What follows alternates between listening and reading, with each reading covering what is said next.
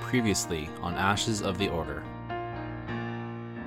Admiral's ship is almost prepared, but before our heroes leave Tofrin, Temrin Ka gives her pupils their final test, to journey to a nearby forest virgins and prepare to build their own personal lightsabers. Admiral is reluctantly hired to drive them to the site. Hey, I'm Derek. I'm playing a human smuggler / gunslinger. His name is Admiral. Hi, I'm Colleen. I am playing Rockty. She is a Twi'lek mystic. I'm Amy. I'm playing Lahela Bell, a Togruta, who is a Jedi Consular. Okay, so last time you guys were headed off to the cave in the speeder that Admiral was driving for you. Mm-hmm. Since it's a new session, though, we're going to need some Force points or Destiny points. Yes. Forces of Destiny. Quite. Each player rolls one white die. That's right. No. 2 black. Oh, damn. Oh, God. That's all Amy. 2 white. 2 white, you're Two balanced out. Oh, I'm light side we're today. good One today. light side. Well, for now. But I've got 2, you guys have 3. Something, dark side. Something complete. So that's nice. That's nice. Clankus. Clankers. The cave is approximately 20 minutes away by speeder over bumpy terrain and a clear-cut forest. You see the cave as a black rent in the beige rock below a dead tree's gnarled roots. So you would be helping direct him towards that obvious landmark once you see it. Still kind of sensing the force signature that Temrin Ka guided you towards. Right, I'm forcing through you, being like, this is the direction to go. Or you could just point. No, I'm forcing through you. I don't think you moving the wheel of the understand Rockty. No, I don't.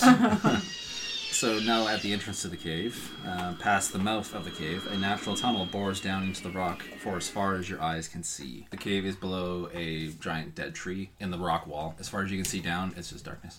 And the light sources with you. I mean, Lahela doesn't have a lightsaber anymore, but Rockty still did. I do. Lahela will once again. No, Lahela stole my lightsaber. I did. Yeah, she gave it to me. That's right. She has the lightsaber. Because she's not very Because good she's with not it. good with lightsabers, It's so she mine. gave it to me. Yes, But that's she- right. Well, Yes. it's not yours. And then that was a blue one too, right? You both have blue ones? Yeah. Green. Mine's green. But you lost yours. Right, Yours yours is is green. destroyed. Yeah, so yours Okay. is blue. Yes. Okay, it's blue one. Okay. So yeah, once the speeder comes to a stop, Lahela will get out and definitely light the saber and hold it above her to try to see anything around her. I have night vision.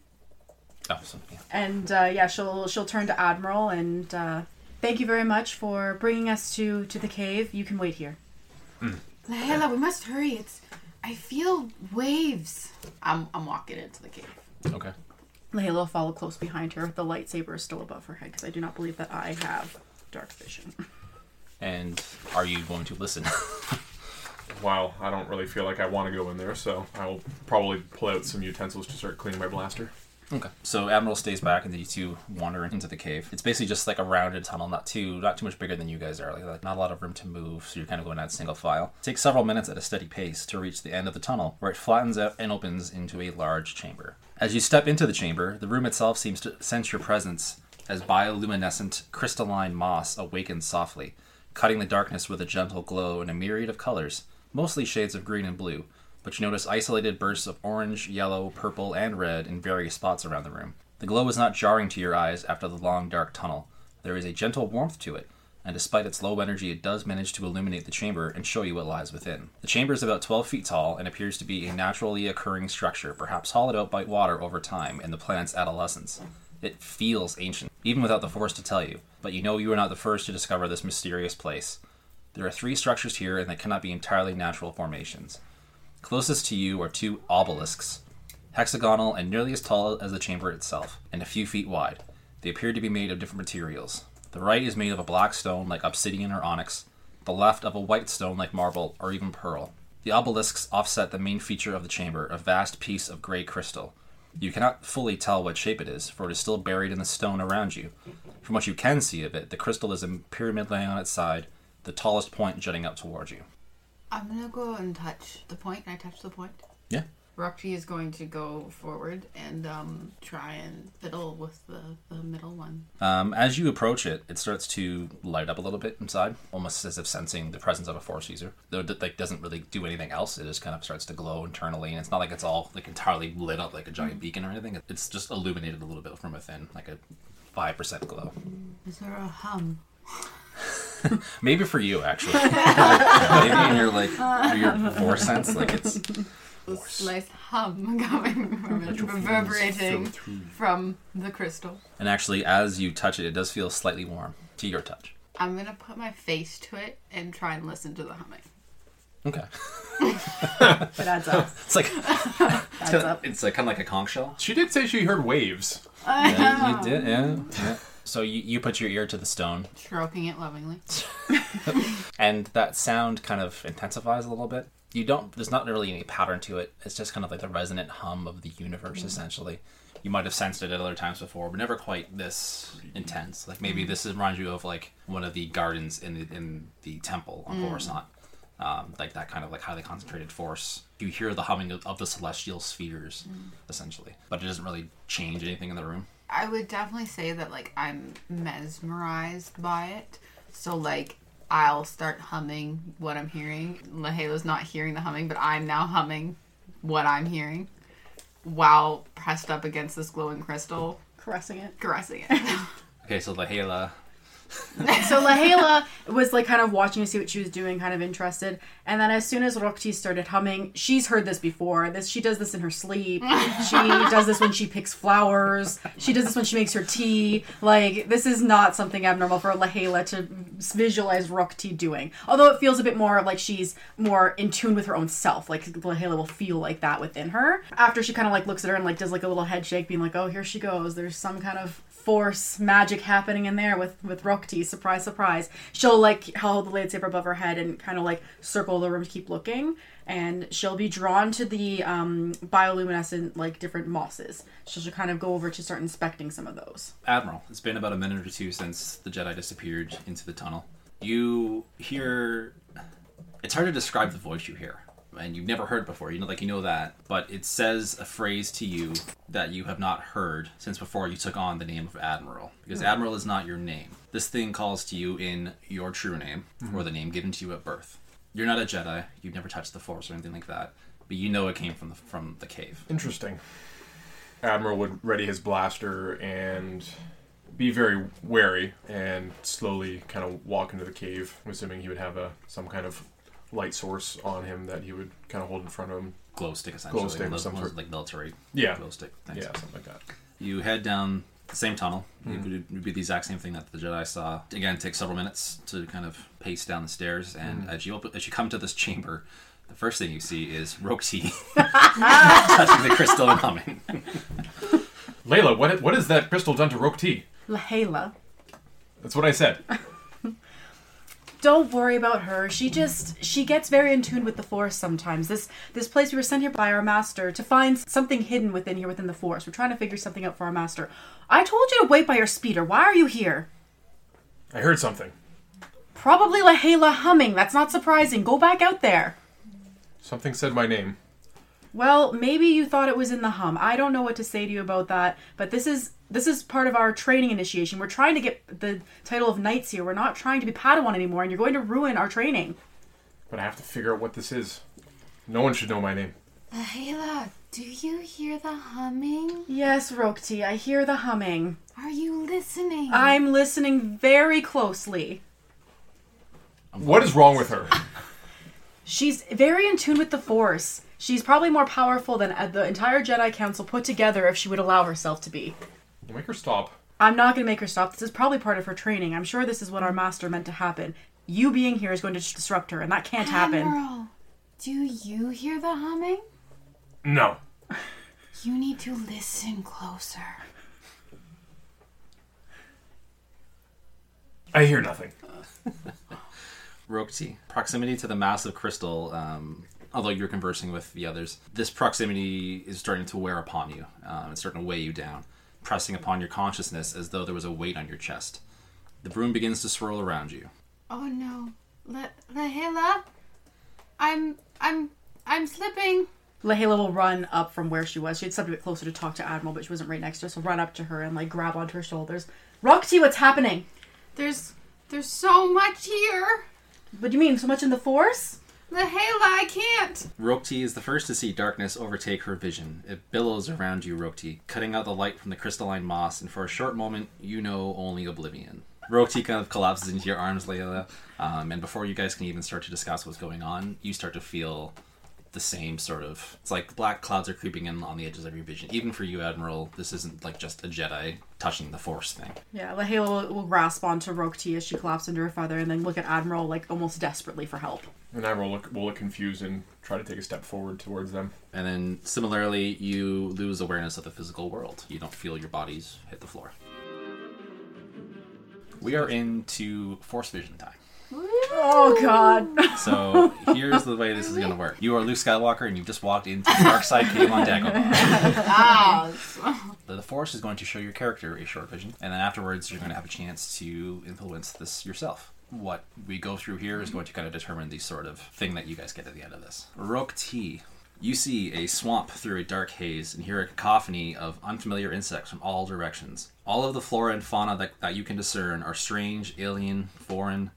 This is certainly not one of the handful of planets you have visited in your lifetime. Have you even read about such a place? Maybe you have heard of this place, you think, as you see the vague silhouette of a humanoid being stand up from the foliage ahead, where they had been crouching in shadow. You recall brief studies of Temrin Ka's homeworld, Dathomir, a place she barely knows, and of which you know even less. She was dismissive whenever her birthplace was mentioned, avoiding a sore topic. But then again, doesn't Dathomir have a red sky? Shouldn't this scene be cast in blood crimson light? You catch a glimpse of the figure's true form, but it is only a glimpse of pale skin. They are wearing black robes and fiddling with some small items with both hands. You hear the faintest whisper of their voice, enough to tell they're reciting an incantation, and suddenly the Force sparks to life in glowing bands of red light, which spiral around the figure's forearms. The dark side is powerful here. Is this person engaged in some arcane ritual? You've heard of the Night Sisters' sinister rites, but never seen one in person. Either way, this is not normal practice for light side Force users. The dark side ripples off of the unidentifiable figure, the glow intensifying and casting monstrous shadows across the swamp. The insect chorus falls silent instantly. The sensation is overwhelming to your already overstimulated consciousness. The figure raises their glowing arms to the sky, and your vision fades away again. You are senseless for a moment, and when your mind's eye opens again, what do you see? My mother. Out of this kind of unsensing void, the familiar form of your mother appears. I'm assuming that she would look very much like you, and for a moment you just see her in the void. Tell us a little bit about your life before the Jedi Order. So, it was very recognizable from an early age that I was Force sensitive. I would just know things about people or what was going to happen about someone's conversation or things like that. I would just know things. I would get easily overwhelmed. We were in a very small village, so we didn't have a lot, but it was just me and my mother, and we were living okay until all of the other consciousness kind of, all of the force of all of the people was weighing on me, that I was starting to lose control and kind of become a zombie. I was just going crazy. That my mother took us away and secluded us in this remote area that was quite a distance away from the village, so that it was just us. And for a couple of years it was just me and my mother, and we were living fending for ourselves and stuff like that. We didn't have contact with anyone outside, and so she really became so important to me, more than just my mom. But as I grew older, the Force was weighing heavily on me, and it was affecting me more and more, and in turn her. I don't remember what happened, but there was an incident, and then I remember that a Jedi showed up, and my mother handed me over to them. Okay. You're what? Was it 7 when you were taken, was it? It was slightly older than normal. How old are you now? Because it's been 10 years since you were taken. I'm 18. So you're 8. 8 years old. Okay. So your mother's form appears to you in the void, and it brings with it this memory, or this flood of memories of the first 8 years of your life, all that stuff you just described. That kind of flashes before your consciousness in an instant, and it's, again, you are already overwhelmed by the Force in this room, and having that rush of your most intimate memories has to be just devastating in a lot of different ways. Mm-hmm. Just a roller coaster of emotions, I'm sure. And a scene from your memory starts to form around this image of your mother, and she's coming into your room. It's first thing in the morning. It's your bedroom in your childhood home. She's waking you from sleep, saying, "There's someone here to see you. Something's really, really important."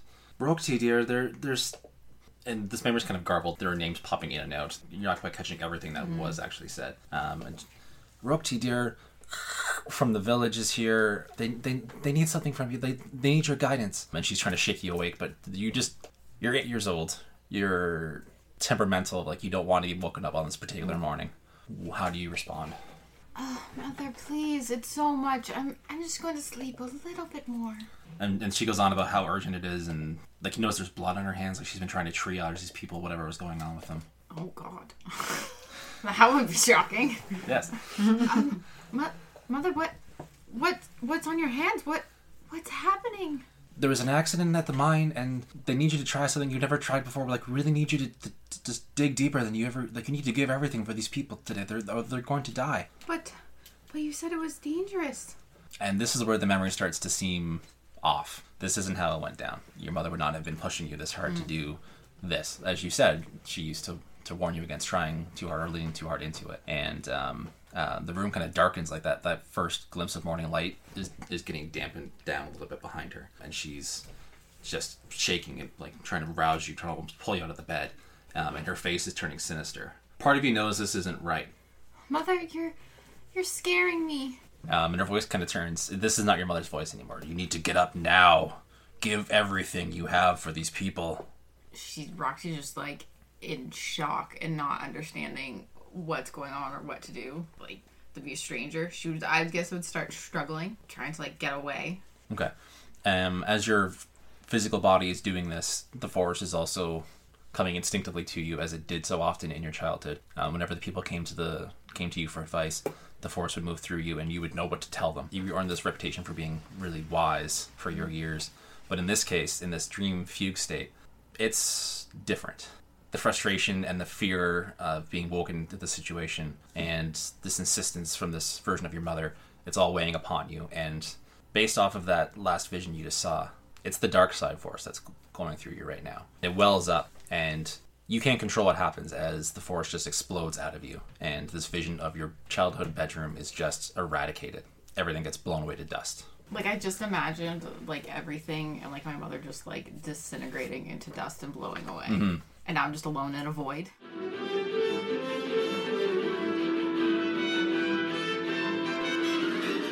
Lahela. Oh, hello there.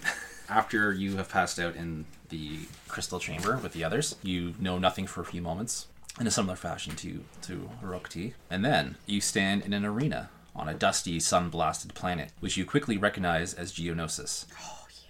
All hell has broken loose. The largest army of Jedi to have assembled in millennia squares off against an uncountable horde of Geonosians. A handful of wild beasts runs rampant through the battlefield, attacking both factions. Nearby, you see a familiar face, Master Mace Windu. He is engaged with a figure in full Mandalorian armor, whose head he unceremoniously severs from his neck. A boy watches in horror nearby, calling out his father's name and running forward to catch the bouncing helmet. Windu strides away to his next challenge. You see also your own master, Temrin Ka. You remember the scene from a holovid. She had received an emergency summons to Geonosis, but had refused to take her Padawans. When she returned from the slaughter, she vehemently abstained from serving in the Clone Wars. But in the moment when the war began, she is a whirling dervish of death, cutting down a dozen Geonosians with a flurry of lightsaber strikes. She pauses afterward, looking at the bodies strewn around her in horror. And then, an acolyte pounces upon her from behind. It tosses her around like a rag doll. Mace Windu nearby is hit with a burst of wicked blue lightning. He writhes in agony, trying to turn the dark side attack aside with his purple lightsaber, but he fails and falls into a smoking ruin upon the arena floor. The other Jedi are being similarly overwhelmed by Geonosians, shot down by blaster fire, even cut down by their friends and allies. You feel as though you are there with them, in the gateway near the grieving boy. You feel the weight of a lightsaber in your hand. See the humming blades snap to life. You feel compelled to run toward the Jedi to save them. You feel your legs running, taking long strides, then sprinting as fast as you can, until your montails are slapping against your face and shoulders, but the faster you run, the farther the arena gets. You are helpless to interfere in the slaughter of the Jedi, to participate in the Order's final stand, and you watch the scene burn away to ash, and for a moment you are back in the void. You feel nothing for a few moments except the horror of the scene you have just witnessed. And then, what do you see? Oh, we so see Anakin Skywalker. Anakin Skywalker was also there in the arena in the Geonosis, and everything fades away to black except for him. The Jedi army washes away, all cut down by enemies and by allies alike, but the one person left standing, is Anakin Skywalker, and he changes before your eyes, subtly. It's a small thing. He gains the scar on his eye, his iconic scar, and his hair grows out a little bit, and there is a different look in his eyes than that day in the arena when you saw him on the holovids at the outbreak of the Clone Wars. In fact, you don't even see his eyes at all in this particular vision, and it's just you and him in the void. So I'll definitely run up to him, like, frantic and freaking out, not knowing it's happening. Master Skywalker, I'm so sorry. I tried to help. I wanted to help. Can't save them now. Well, what can I do? There must be something more I can do now. They're all gone, and rightfully so. Who? The Geonosians? All of them. Well, I know this history, and they didn't all get wiped out. The war started, but they didn't get wiped out. What are you talking about? No, Master Windu is dead. He's not dead. This isn't real. This is like a hollow, but in my mind. Master Windu had to die. He's not dead, Master Skywalker. He had to die so they could live. You have to tell me what I can do to keep helping. I can't help you now. There's only 2 people I care to help. And you lowly scum, are not worthy of my assistance. And his eyes start to appear towards you. And they're not the eyes you recognize. These are not the eyes you looked upon a few weeks ago when he rescued you outside the tower. His eyes are yellow. So I'll definitely kind of like take a step back and look a little bit surprised. Master Skywalker? A lightsaber ignites in his hand, but it's not blue. So she'll look at it, and she felt from earlier the weight of a lightsaber in her hand, and she will light it. And you'll find it's there. Yeah, it's still there. It's good that you do, because as you do that, his blade swings out towards you. I will definitely go towards blocking it. I'm about to have a force fight with Anakin Skywalker right now. Yeah, you are. Okay, we can do this. Roll initiative! Your blades clash against each other a few times. You break naturally, and there's a moment where you stare each other down, and then you strike. So we've got ourselves a lot of good things. Oh, shit. 4 successes and a triumph. Your attack finds home. It finds purchase, and you sever his left hand. You know enough about how the Clone Wars started to know that he lost his hand after this scene on the arena in Geonosis. Like, you know that you've just cleft his good hand. And actually, he drops his saber because of it. You happen to be holding it more in that hand. It skitters to the ground at his feet. However, this is a vision, and normal rules don't apply. He summons it back to his hand quickly, to his robotic right hand, and he swings now. He counterattacks. You see that horrible rage in his eyes, in his yellow eyes, as he strikes at you. I did 6 force vision damage to him through his arm. 2 successes and 6 advantage. Why don't you describe to me how it feels like when Anakin Skywalker cuts you down? It flashes before my eyes in like what feels like an eternity, but obviously was barely even a second, as like I'll watch and feel all the hate that there could possibly be in the universe within my own self. And I'll fall. And you don't actually die. You just kind of return to the void.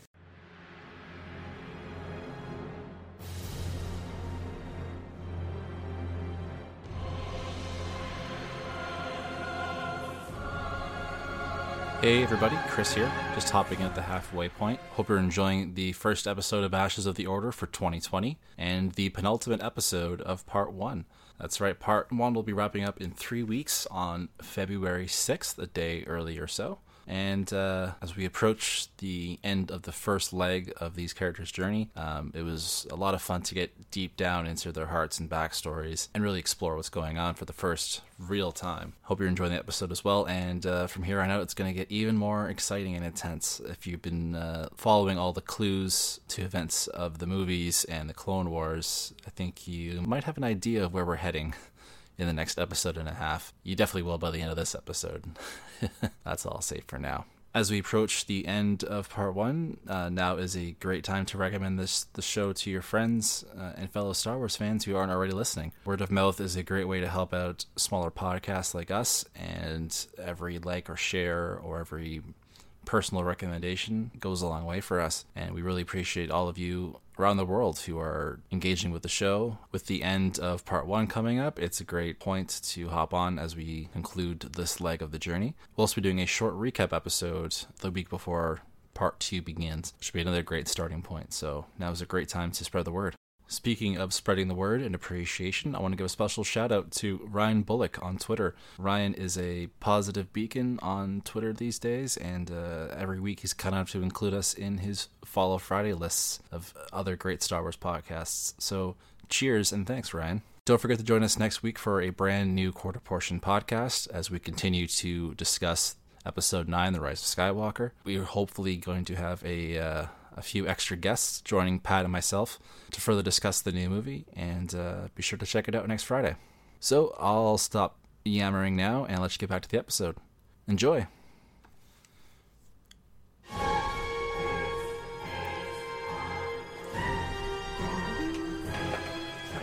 You got killed by Anakin. You got killed by Anakin. I took off his other arm.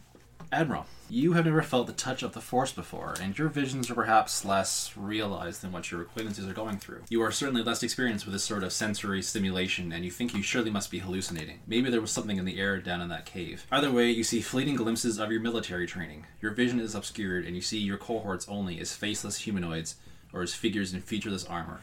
Nothing about them is unique. You feel pangs of varying emotions as scenes from those days pass by your mind's eye. First, a sense of companionship and brotherly love, which sours to frustration and distaste, to outright contempt.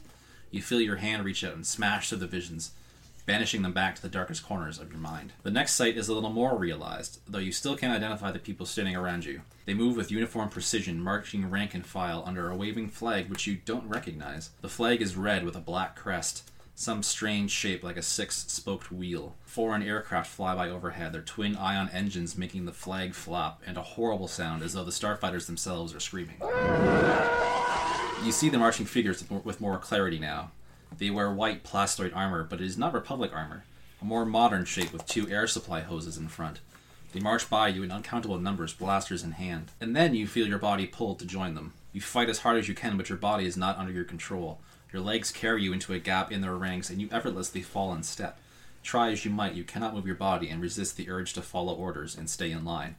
As one of the faceless horde, you march down a seemingly endless road toward a massive castle, upon which a black-robed figure stands, red lightsaber in hand, cackling. You notice that the path you are on leads into the castle, through a gateway shaped like a rancor's toothy maw, where the marching soldiers fall into an inferno. The troopers walk in willingly, dive for the black-robed figure, and are consumed for its gain. You watch in horror as a dozen ranks of these troopers fall into the Imperial machine and manage to look away for a moment. You now notice that the troopers beside you wear yet another version of the strange white plastoid armor, a more sleek, streamlined helmet. The waving banners in the distance have changed again. The crest is a 16-rayed symbol within a hexagon. You look back toward your destination and realize it is your turn to fall into the waiting inferno. Your body topples forward into the heat, and again, you feel nothing. It is a brief oblivion, and you feel yourself back in an empty void. Empty, that is, except for one other thing. What is it? I understand. Okay. Would you have known? Well, let's play this out. This is good. Yeah. This is good. Okay. So this figure that you see, to describe what they're wearing. Well, it would be Mandalorian armor. The Force vision, again, since you're not a Force user, has gone back to that state that it was in originally, where things are kind of vague. Mm-hmm. So you can't quite see everything in as perfect detail as you just saw the vision of the troopers. But you do recognize the shape of a Mandalorian helmet. Your vision's kind of in black and white and staticky, but you do see the telltale signs of a figure in Mandalorian armor. How well do you know this person? So Admiral would be somewhat familiar, may have seen this figure, not often, but often enough to know who it was. Maybe overseeing, kind of above the rank and file. Maybe something that Admiral had aspired to be like. So yeah, this person would have come and gone, would have been just like you, but also would have had the freedom to come and go, and wasn't subjected to the same rigorous routine that you went through. Mm-hmm. The same sort of... I don't want to say your training was abusive or anything like that. It wasn't like that extreme, but it was hard. It was strenuous, and it molded you into what you are. Mm-hmm. But this person didn't have the same experience. They were like you, but they were different. They used to look down on you from their high tower. Mm-hmm. Along with the model of what you at the time wanted to be so badly. You remember seeing this person looking down on you while standing beside the person that you wanted the most to interact with, the most to be like, the thing that you were trying so hard to become. And again, this figure's wearing Mandalorian armor, and you haven't seen them wear this armor before, but you know instinctively who was behind it. Mm-hmm. You know it's not the other person. You know who it is. And neither one of you is exactly the most talkative type. Who do you think would speak first? The figure would speak first. 0802. So you turned out to be a failure after all. Excuse me, sir? The figure behind the helmet laughs. Sir. Like you've ever called anyone sir before in your life, you disloyal dog. I don't know what you mean, sir. I'm loyal to you and the army. And the more you say "sir," the more this figure's like malice just emanates off. And his hand goes to the blaster on his hip. He would follow suit. What's going on, sir? Your lesson. And this time, like the instant you say "sir," the thumb pops the button off the holster. Disloyal dog. Let's have a gunfight. Basically, this is like. So how would your character react right now? Based on his current self, he would draw his blaster and fire. Mm-hmm. It's kind of battling back and forth that he's going back to the disciplined soldier that he was. It's been some time since you saw this person. Mm-hmm. You've gone through a lot since then. And I think you realize now that you're not acting the way that you would act now. You are back in that past self's voice. Mm-hmm. You are back in the mindset of the person that you hated being, the person that you have thrown away, the identity that you have discarded and made anew. He would shake off his old self with a bit of loathing because that was someone who he hated being. And not really knowing what's going on, seeing this figure attempting to draw a blaster, he will draw his blaster and fire. I'm not going back.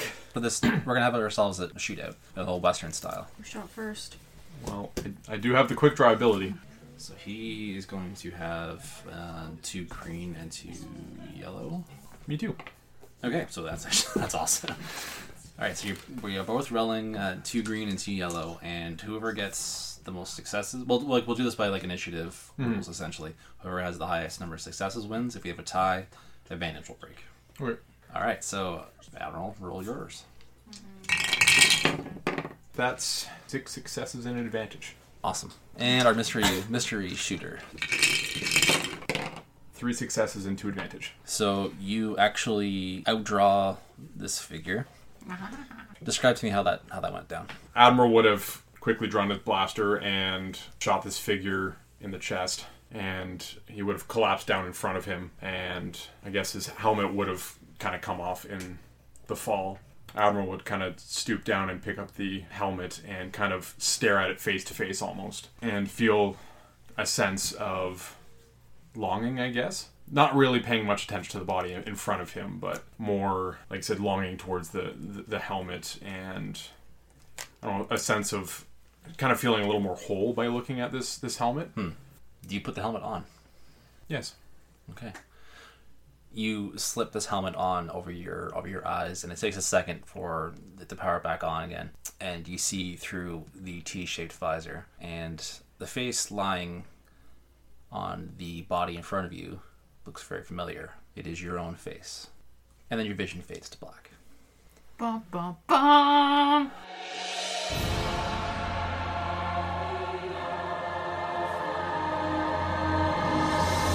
You come back to your senses and know you are truly physically awake. Indeed, you see your companions wreathed in the glow of the bioluminescent moss. The massive crystal pulses softly for a moment and you can hear it humming. All of you can. Just for a moment. And then it falls silent and no longer lights up in your presence. Lahela and Rokti, you both feel something warm in your hand and realize you've been clasping something ever since you woke up. When you unfurl your fingers and look down, you are holding pieces of this crystalline moss. And it's in a perfect shape to fit a lightsaber handle. Yeah, it is. Yeah. So I'm going to tell you which kind of crystal you have for future reference. Rokti, you have an unstable kyber crystal. Ooh. And Lahela, you have a Christophsis crystal. Mine would be unstable. Yeah. It's because you're unstable. The color? For now, it's just neutral. Like, it looks like a piece of the crystal from the big pyramid thing. Yeah. Because it's that same gray color. Yes, I hum to it all the time. But when you build your lightsaber, you'll channel yourself into the stone and it'll take on its color then. There's different game rules for those 2 crystals.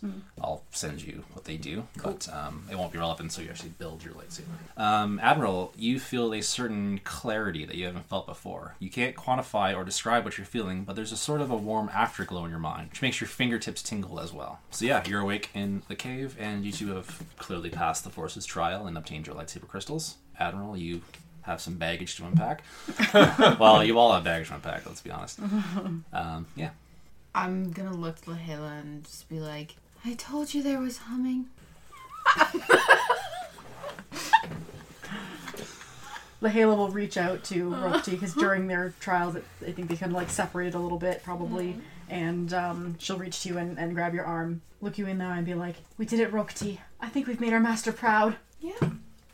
She'll then turn and look to Admiral, forgetting for a second that he was there as she, like, looks around the room, remembering that he actually didn't leave, and she'll look at him and be like, "What did you do the whole time?" I blacked out. What in the hell happened? Well, this is some kind of cave that's very, very force sensitive that our master sent us to try to pass our final trials to become Jedi. Full-fledged Jedi, not just Padawan anymore. I wonder if the force overcame you and you just blacked out. You didn't see anything?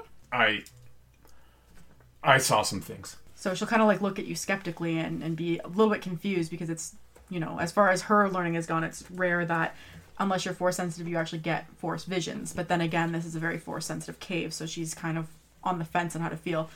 We'll bring you back to Master Temran Ka and she'll help you figure out what's going on.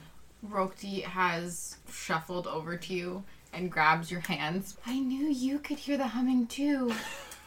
Don't be afraid. You'll understand more later. Admiral would still be kind of foggy and not really know what's going on and just kind of be shaking his head trying to disorient himself and not really know what she's doing. Yeah. Lahela will rise and kind of like brush off her robes. All right, we need to go back to Master Ka and let her know what's happened. You as well, Admiral. She'll be quite interested in what happened with you. Okay. You might have to drive. That's probably not a bad idea. So then I'm assuming we'll all head out of the cave. And we're gonna actually pan across the galaxy. Ooh, Oh, panning. God. Panning. Why are you doing this to us?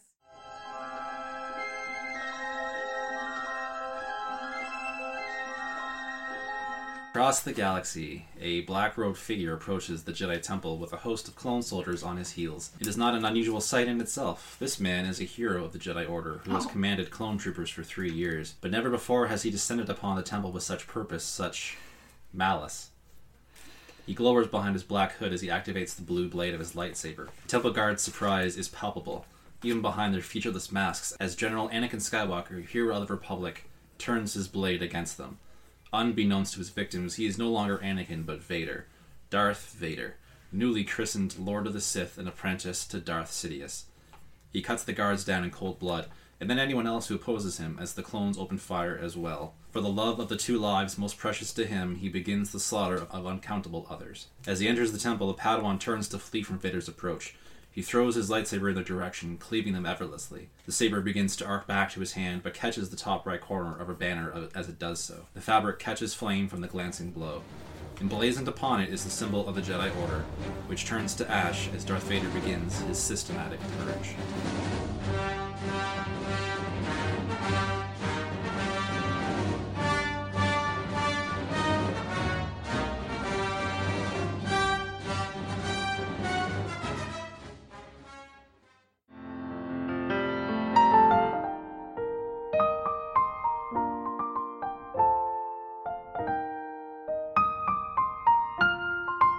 For more information on the show, visit the Quarter Portion Podcast on social media. Please check out our Patreon to help support the show and access bonus content. And until next time, may the Force be with you. This has been a production of the Quarter Portion Podcast Network. Do you have a vision for a cosplay prop, novelty item, or other project, but don't know how to make it without breaking the bank? Nerdful Things has you covered. Ontario's 3D printing experts are committed to quality and affordability. They can forge everything from convention-friendly prop weapons, to masks and helmets, to small embellishments like belt buckles or pauldrons. You might even find a unique nerdy gift for friends. Check out their gallery and request a quote at www.nerdfulthings3d.com.